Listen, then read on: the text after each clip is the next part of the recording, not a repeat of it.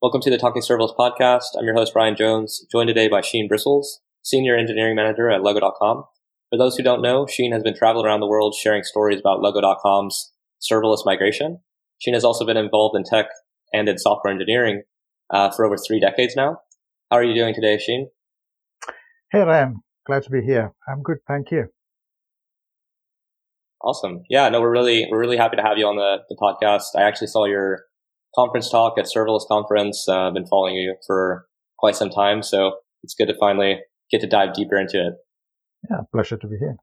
Perfect. So kind of going to your journey in tech, starting from the beginning, how did all this start? Did you go to college for this? Did you get interested as a kid and then build into it?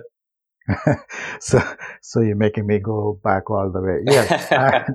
I started off my IT career journey early 90s. So I did 4 years engineering. That was civil engineering. Then I wanted to switch over to software. So I spent another 3 years studying computers and software.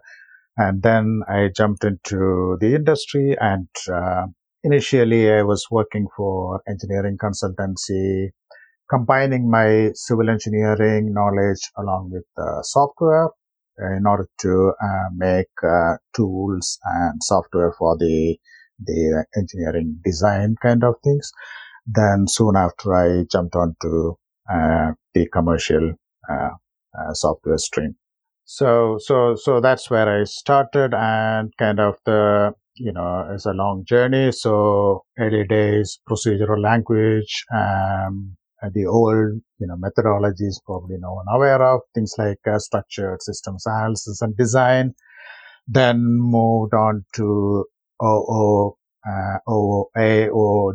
and then, carried forward onto C++, and Java, and web services, and now cloud serverless. So that's kind of, in a nutshell, my journey so far. It's cool that you were doing civil engineering before and you kind of made that transition. And then you got to see the progression over the different decades. And so I guess the next question would be seeing this kind of progression throughout your career, and how, going from like C++ and now talking about using web services and cloud and serverless. What have you seen the biggest change be over the last 3 decades? So many things happen. So if you journey that long, or even, beyond, then one thing is you start to respect or appreciate the different technologies at different stages. It's not like, you're fighting against REST versus SOAP services or GraphQL versus this, because you understand as you journey through the different evolution of the phases of the industry and the different technologies. So one thing that the excitement now is that the technology is more closer to everyone than it used to be. That to me is sort of the biggest change that happened. So, compared to the traditional olden days, now everyone is equipped with the technology on their fingertips, and, so that's the way things are moving. Even when it comes to the current computing model like cloud or serverless, we start talking about the edge computing and beyond. So that's, to me, is sort of the most, exciting thing that's happening at the moment.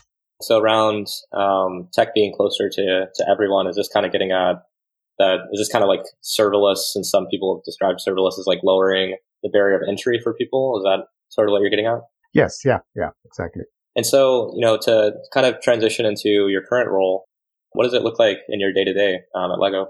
So I'm with Lego for just over 4 years. So I joined when there was this thinking of moving to microservices and migrating the old legacy e-commerce platform.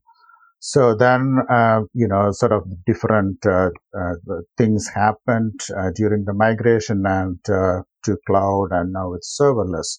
So when we were moving to serverless, I was heavily involved in the early team that predominantly involved in bringing out the serverless services. So I worked with engineers to, make that happen, while working with the other teams around to make the entire thing, moving forward. But now recently, I kind of stepped, away from that, direct involvement with a particular team or anything, but I kind of oversee, engineers, and I work with, product owners and stakeholders, bringing out architectural constructs or discussing with the engineers, and also proposing and putting out the best practices and how can we, in my own way, say, accelerate what we have attained so far onto the newer and greater level. So that's kind of my day-to-day activities now. I kind of moved on from the hands-on roles, but occasionally I do POCs here and there, but otherwise mostly working with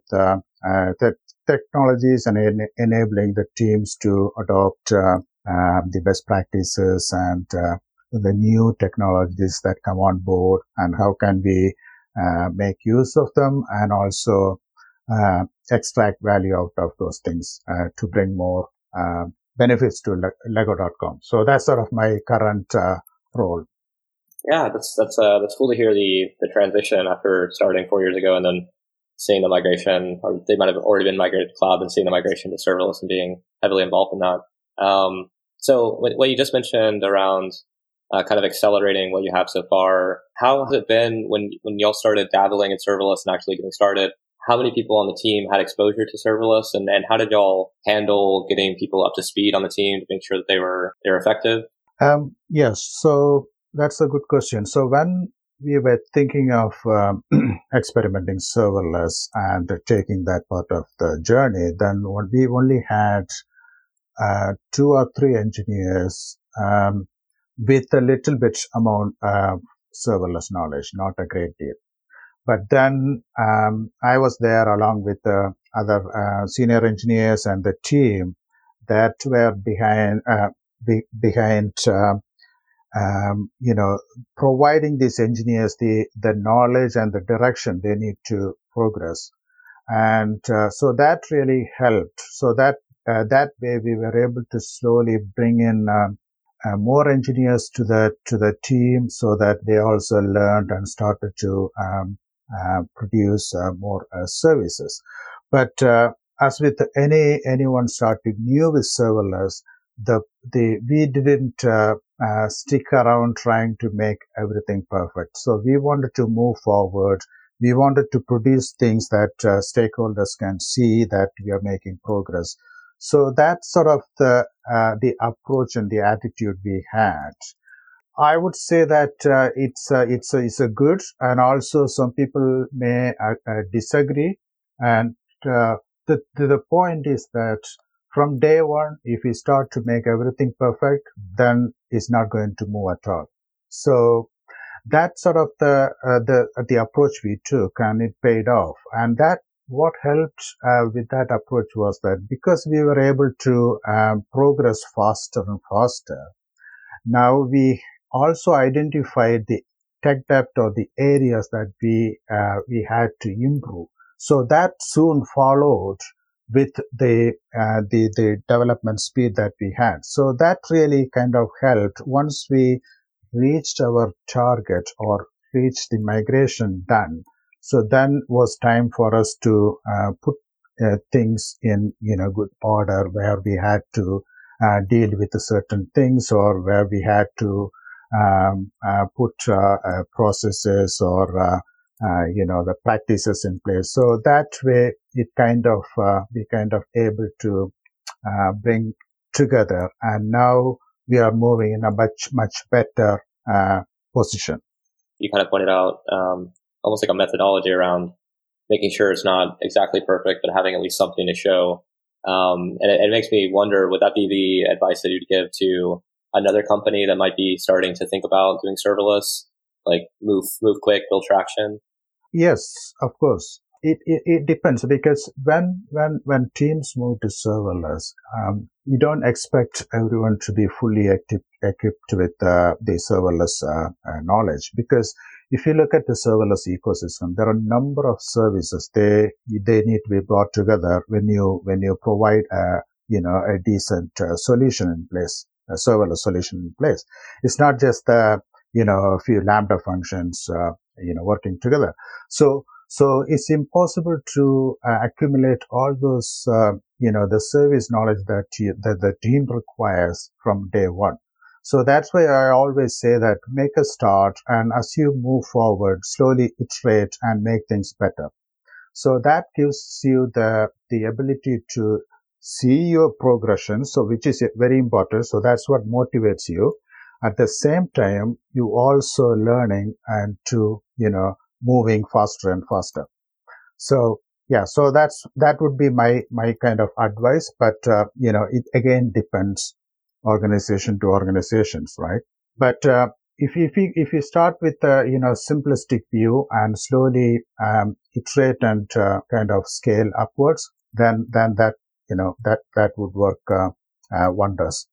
And another thing that came up while you were talking was after y'all started making progress and had something to show, how long before other teams took notice and before maybe other leadership in the company started actually going like, oh, hey, this serverless thing might actually work? Difficult question to answer, actually, because so I represent, I am part of the team that runs Lego.com. But if you look at the Lego group as a whole, there are different departments, different teams doing cloud as well as serverless development works.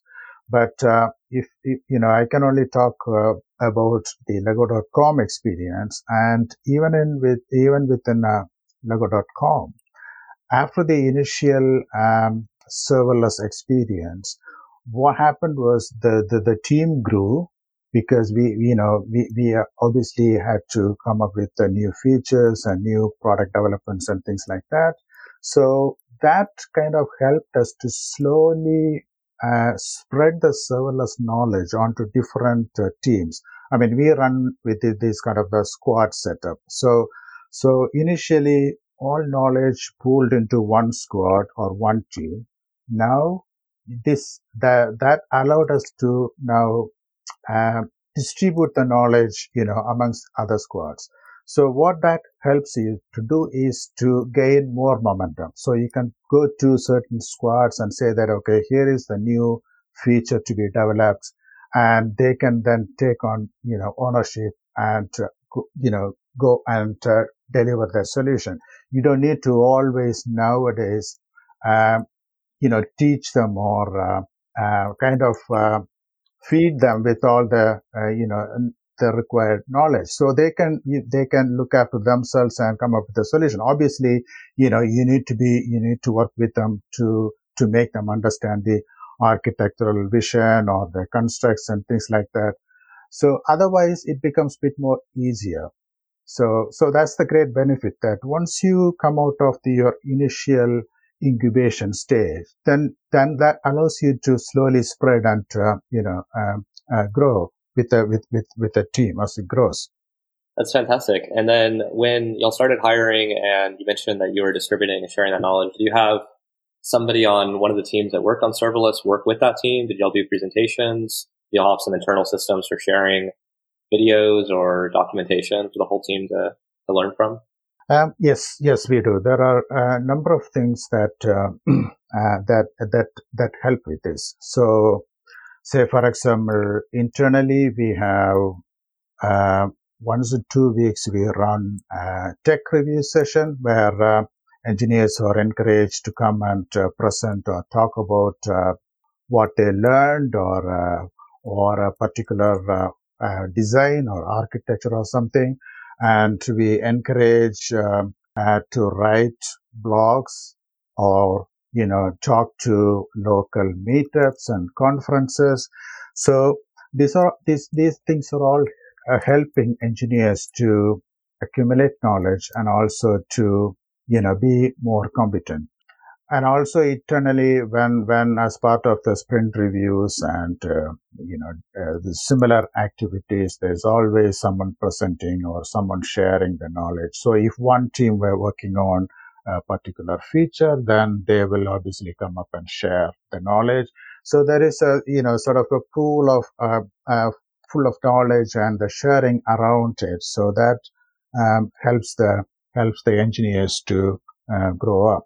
I've seen you on all sorts of different podcasts and meetups and conference talks. And so that sounds like there's a pretty good culture around that at Lego. You started talking a little bit, I think, about the team structure. I think you used the word squads. How have y'all structured teams? Has it changed at all with serverless? So yes, with that, the squad setup, we have now this sort of a full stack setup. So if I go to a particular squad, I can easily see that squad delivering an end-to-end solution. So like from the front end to the GraphQL to the backend serverless services. So that's sort of the structure that we wanted to have, and that's sort of the structure that now we have. So that gives more confidence. So like I mentioned, so when a new request comes from a product owner, and we can say that, okay, so this fits perfect for this particular squad, and they can then take ownership. They can work with me or other senior engineers and architects to, deliver a front end-to-end solution. And of course, there are squads. So we have one squad. They focus heavily on the infrastructure and DevOps and tooling, those sort of things. Obviously, they take ownership of those things, but that they help with all other squads to distribute that knowledge and the work they do. So that then helps other squads to come up as well. So that's sort of the structure we currently have. And to kind of get into Lego.com's migration to serverless, for those listening, what kind of prompted this transition? A few things. I mean, if you listen to my talk, I kind of give a cinematic, the vision. But so we were running an age-old e-commerce platform, which was, I think, going out of support kind of things. And so the thinking was there to move to a better platform. But then I wasn't sure which platform or how. So there were different options were looked at. So, but one thing that we wanted to have was more freedom on our side to implement certain logic, because Lego.com behind the scenes, there are quite a few, the tough logic that we need to put in place. So that led us to seeing this sort of hands-free API-based headless commerce solutions. So that was an attraction. So that way we could have our own implementation of logic while using these sort of SaaS platforms and things like that. So then the idea was thinking of cloud, and the initial thought was like microservices, and typically you think of Docker and containers and instances and things like that. So then we started to focus on what one particular part of the system, which was to do a data pipeline. That kind of gave the sort of indication that maybe serverless can fit here. So we don't need to worry about spinning our own instances and things like that. So that kind of, took us to one place to the other, spoke to experts in the London serverless meetup community. And that way kind of gave the confidence that, okay, yes, we can, of course, try out with serverless and move forward. So that's how things, kind of slowly came up. But usually I in my talks, I mentioned this sort of a failure on a Black Friday. Yes, of course, that sort of triggered the sort of beyond the technical teams. That was the trigger point to look something for something better. So when the initial POCs and trials that with serverless that showed the sort of the results, then the stakeholders and the others were able to see the benefits and gave the support. So that's sort of how, it came to being serverless. For those who haven't heard Sheen's talk, definitely look that up on YouTube, or I'm sure it's all over the place at this point. It was also at Serverless Conference in 2019 as well. And so when you were starting to decide, or when your team was and your company was trying to decide, what platform do we switch to? Did y'all spend time researching, like switching potentially to containers or some solution like that outside of serverless? Not really, at least on our side, because yes, we were looking at containers because the serverless wasn't that clear around that time for us. But then we also didn't want to, having gone through the pain of having our own hosted solution and things like that, we didn't want to really, mess around with containers and things like that. And then, so the idea then switched to serverless. And when we spoke to people around who were also dealing with the online checkout and, online e-commerce with the serverless presence, so that kind of, gave the certification for us to, look into serverless. So that's kind of the, the mindset that brought us into here. Even now, for example, when we look at managed service, for example, to add on to our serverless ecosystem, we look at, does it really require any, manual adjustments, for example, or scaling up or down and etc. So then if it's fully managed and, serverless, then you say, okay, that's fine. A simple example could be, would you go with Kinesis or Firehose? And our vote will be for Firehose because it's kind of, fully hands-free and yeah. Yeah, so that makes sense for the exact use case, and the fact that y'all talked to so many people and kind of got a idea really early on that serverless was an option.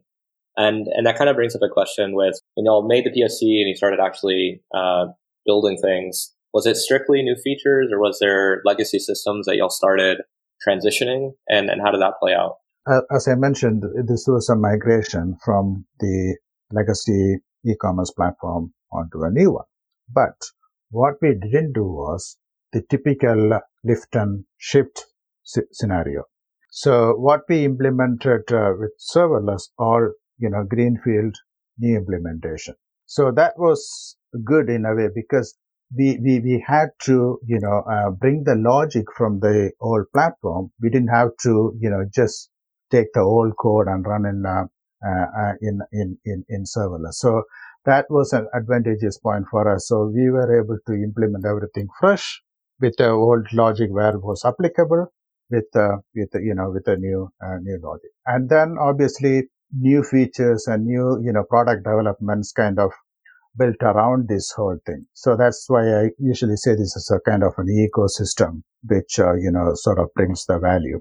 It seems like this was a pretty successful move. Have y'all been transitioning even more things outside of your direct team, like other services or things like that for potentially less about priority when y'all first started?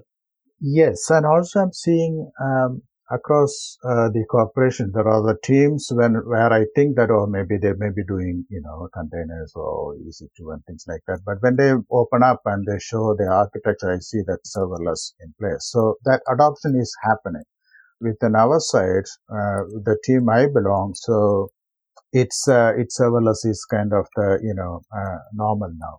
So there are new product developments happening. So I can't talk too much about that now, but I'm sure me or my colleagues will be sharing that with the community in the, coming months or later this year. So there are things, happening with the serverless, because for us, it's not just comparing the cost of Lambda versus something else. When we adopt serverless, it's beyond that.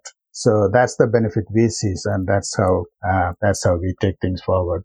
Yeah, that's very interesting. The last part when you started talking about cost, this is a great transition point to some cost questions. So with the type of systems that y'all are building, did Lambda Lambda and the supporting services end up costing more than what y'all moved away from in the raw standpoint?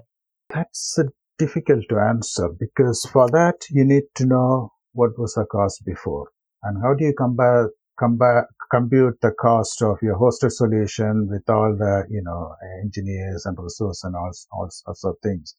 I mean, early days, people used to compare a particular EC2 instance with Lambda functions, but it's impossible or difficult because you have tons of services that they come together and give you the solution. So where do you start? It's not just the Lambda function.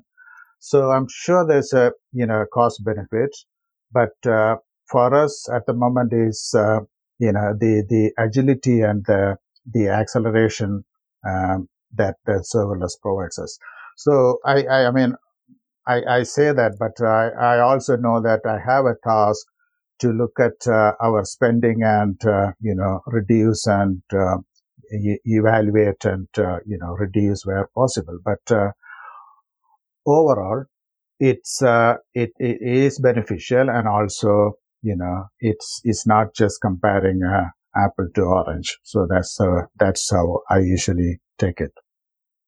Yeah, I think that's a really good point. When you talk about the way that I phrase the question with like the raw cost of it, and you totally saw that, and we're kind of like, no, there's also the team aspect, and I totally agree. So I think when you think about fully managed services and all the things that serverless is doing, at the scale of Lego.com, you almost be able to see real benefit. And is it less operational overhead? Was there more people that transitioned to developers and just the faster delivery? What other benefits did you see? I mean, all those things you just mentioned, they're all benefits. So I think there was recently, last week, I think there was a new product launch, and when one particular country, we saw a huge vertical spike. And serverless, we didn't have to do anything at all. We didn't even notice that happened. So that's sort of the power you get, with the sort of the auto scaling or the serverless and managed services. I published a blog post this morning. It was kind of a very light reading a blog post. It's about accelerating with serverless. So I touched upon 2 or 3 different points there that kind of usually you see what serverless brings to your organization. So in that blog post, I talked about the value and how the team dynamics changes, and also how you should be able to accelerate with the new serverless technologies or services that get released. So that's sort of, that's pretty much what I usually talk about serverless and the benefits it brings. And so some other questions around serverless and some of the things that y'all may have faced. Do you see the development culture at all change with maybe as you described with the squads, with the team kind of controlling end-to-end delivery? Was there any other kind of shifts that took place? So when you bring serverless to your team, and you're not just programming, Lambda functions, you also stitching together different serverless managed services. So all of a sudden you try to understand what's queuing, what is SQS, what's a notification service, what is event bus, and all sorts of things you soon come to realize.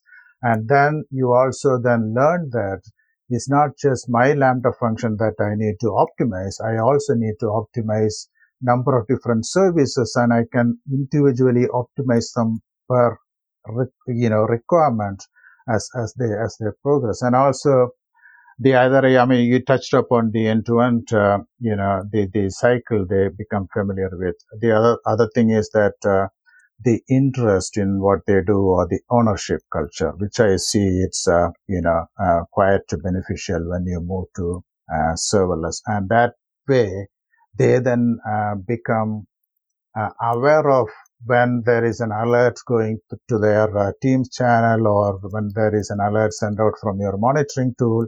So they jump in and try to analyze and come up with solutions or updates to rest of the team on what's happening. So, the entire, the dynamics of the team kind of changes. And of course, you need to have enablers that can provide that sort of an environment or a culture for them to grow as well. But given that, yeah, then you can reap all these sort of benefits we just talked about. Wow. Yeah. Well, perfect. I think we're coming up to time, so I'd like to give you a chance, Sheen, if you want to shout anything out or promote anything that you're working on, feel free.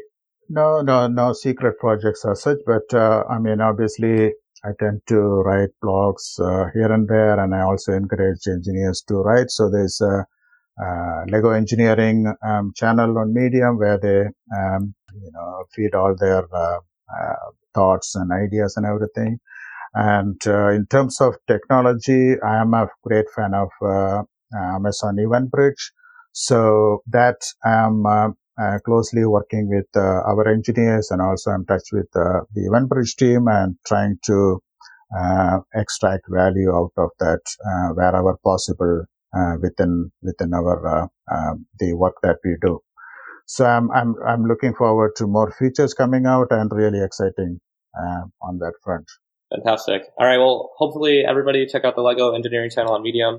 Also, Sheen's blogs are probably full rich of information and things like that. So definitely check that out too.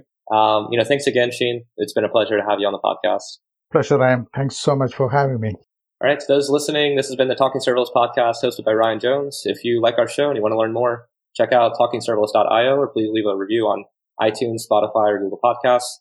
And of course, join us next time as we sit down with another fantastic serverless guest.